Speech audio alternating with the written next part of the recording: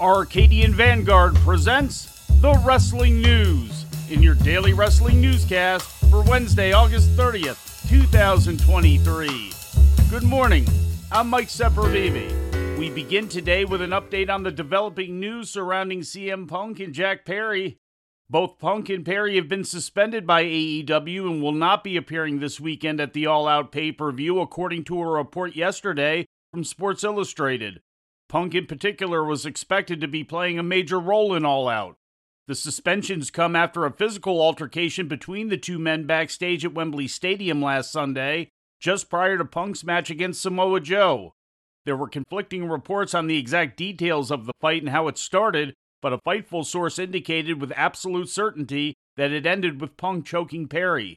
According to further details from Brian Alvarez of Wrestling Observer Radio, the fight was broken up by Samoa Joe and occurred close enough to the gorilla position that it was witnessed by Tony Khan. CM Punk received notification of the suspension through his lawyer late yesterday, according to Nick Hausman of House of Wrestling, with Fightful indicating that Punk was not directly contacted about it until after news of the suspensions had already gone public.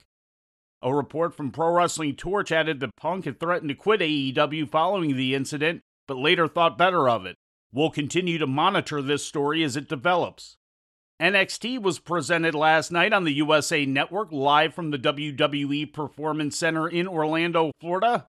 In the main event, Kiana James emerged victorious from a four-way match with Gigi Dolan, Roxanne Perez, and Blair Davenport to become the number one contender to the NXT Women's title. She is scheduled for a title shot on next week's episode.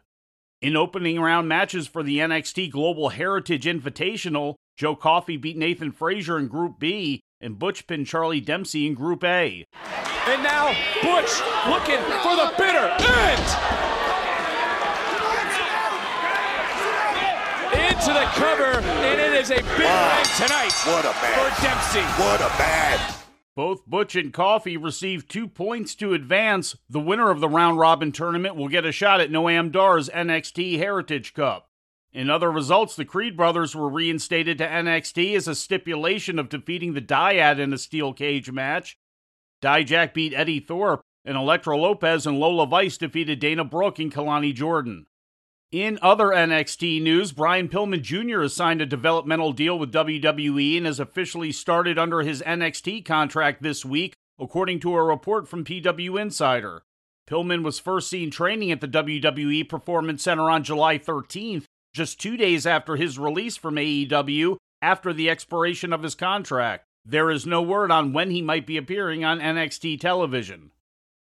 In ratings news, AEW Collision drew a total audience of 552,000 viewers to TNT last Saturday night, according to WrestleNomics. That number is up nearly 15% from the previous week's total audience of 482,000.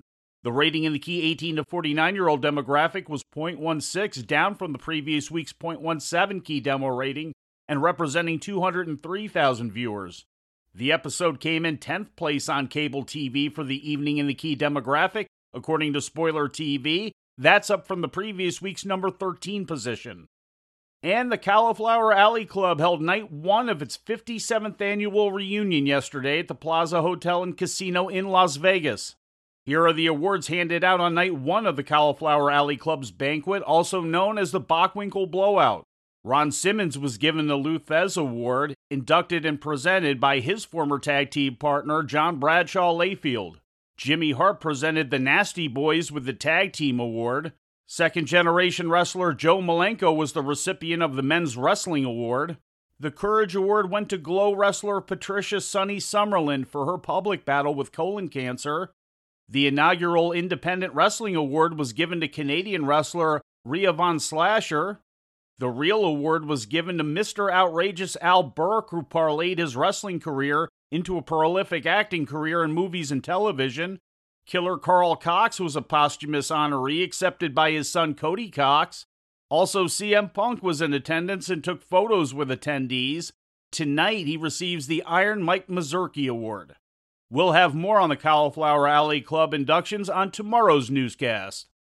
And before we leave you today, we'd like to remind you that however you consume your content, you can find the wrestling news 24 hours a day and 7 days a week across social media. On Twitter, follow us at Wrestling News AV. Our Facebook page is also Wrestling News AV.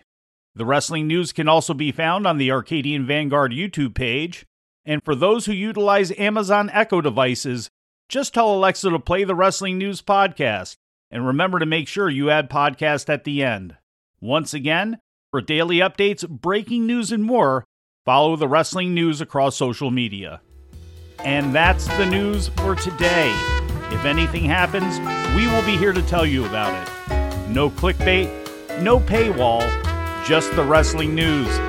The Wrestling News is a division of Arcadian Vanguard, and the Wrestling Newscast is a production of the Arcadian Vanguard Podcast Network.